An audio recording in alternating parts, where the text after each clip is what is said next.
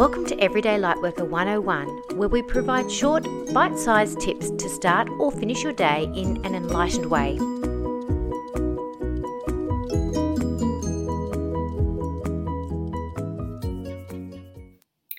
Hi everyone, it's Michelle Lightworker here, and welcome to Everyday Lightworker 101.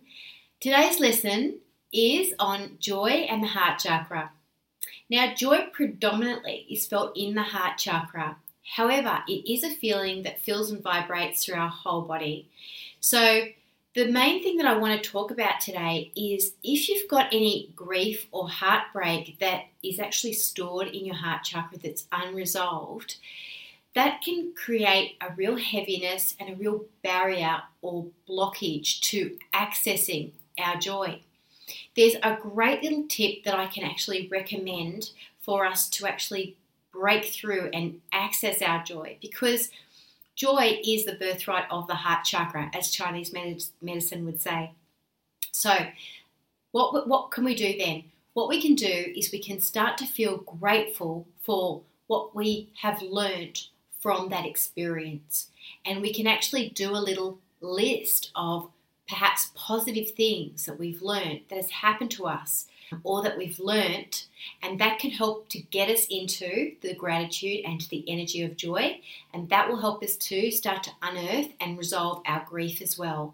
It's a great start, so that if we get to the point where we understand something's happened for a reason, it's taught us what we value, it's taught us what brings us meaning, it's taught us perhaps something important about ourselves, and then we've carried that through into perhaps creating our value system, making sure that it's serving us in our current life, then we haven't really lost anything.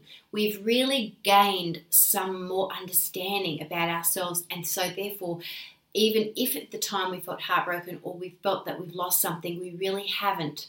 That's an illusion. And so we can come to terms with the fact that what really is eternal is what we take from the situation, what we gain from the situation. And this will really assist us to feel gratitude for going through that experience, because we know then it's assisting us. That was not a wasted experience. It's assisting us now to do what we need to do in this life. And yes, sometimes that means we need to lose something before we knew what was good for us or what something meant. We may learn, oh my goodness, wow, that was important to me, or this is important to me. But when we know and value what's important to us, we heal our hearts. And it can feel like, we've lost, but really we've won. And even though at times it might feel like we're climbing a mountain, it's so wonderful, because once we reach the top of that mountain, it's amazing, the view. And it may feel like we're climbing a mountain at times, but if there's unresolved grief in there, it will limit our heart connection and will limit our joy. And that usually leads to depression, and eventually there's really nowhere else to go but up. So while we're disconnected from our hearts, though, our joy is on the back burner. But not only that, so is our intuition. So it can feel all-consuming. You can feel like you're in that big, dark, big black hole. So it's really important just how much we need to make peace with our past by finding the meaning in our experiences and in our lessons and in our perceived losses or heartbreak. So then we can authentically feel joy for the learning and let more joy flow into our lives. And when we experience heartfelt joy, we find that we're much more playful, we're much more connected to our inner child. And this innocence opens us up to the spiritual wisdom of our intuitive abilities. And so even though we're more intuitive, we also become much more adventurous, curious and creative, and we're a lot more fun to be around. So let's move on to our activity for today. So how's your joy level in your heart space at the moment?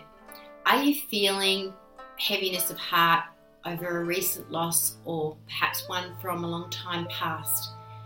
I'd like you to close your eyes now and just allow this beautiful energy of joy to surround you. Allow your spiritual helpers to surround you. And I want you to see in front of you perhaps a projector screen where they can reveal what you specifically miss about the person or the loss that you experienced.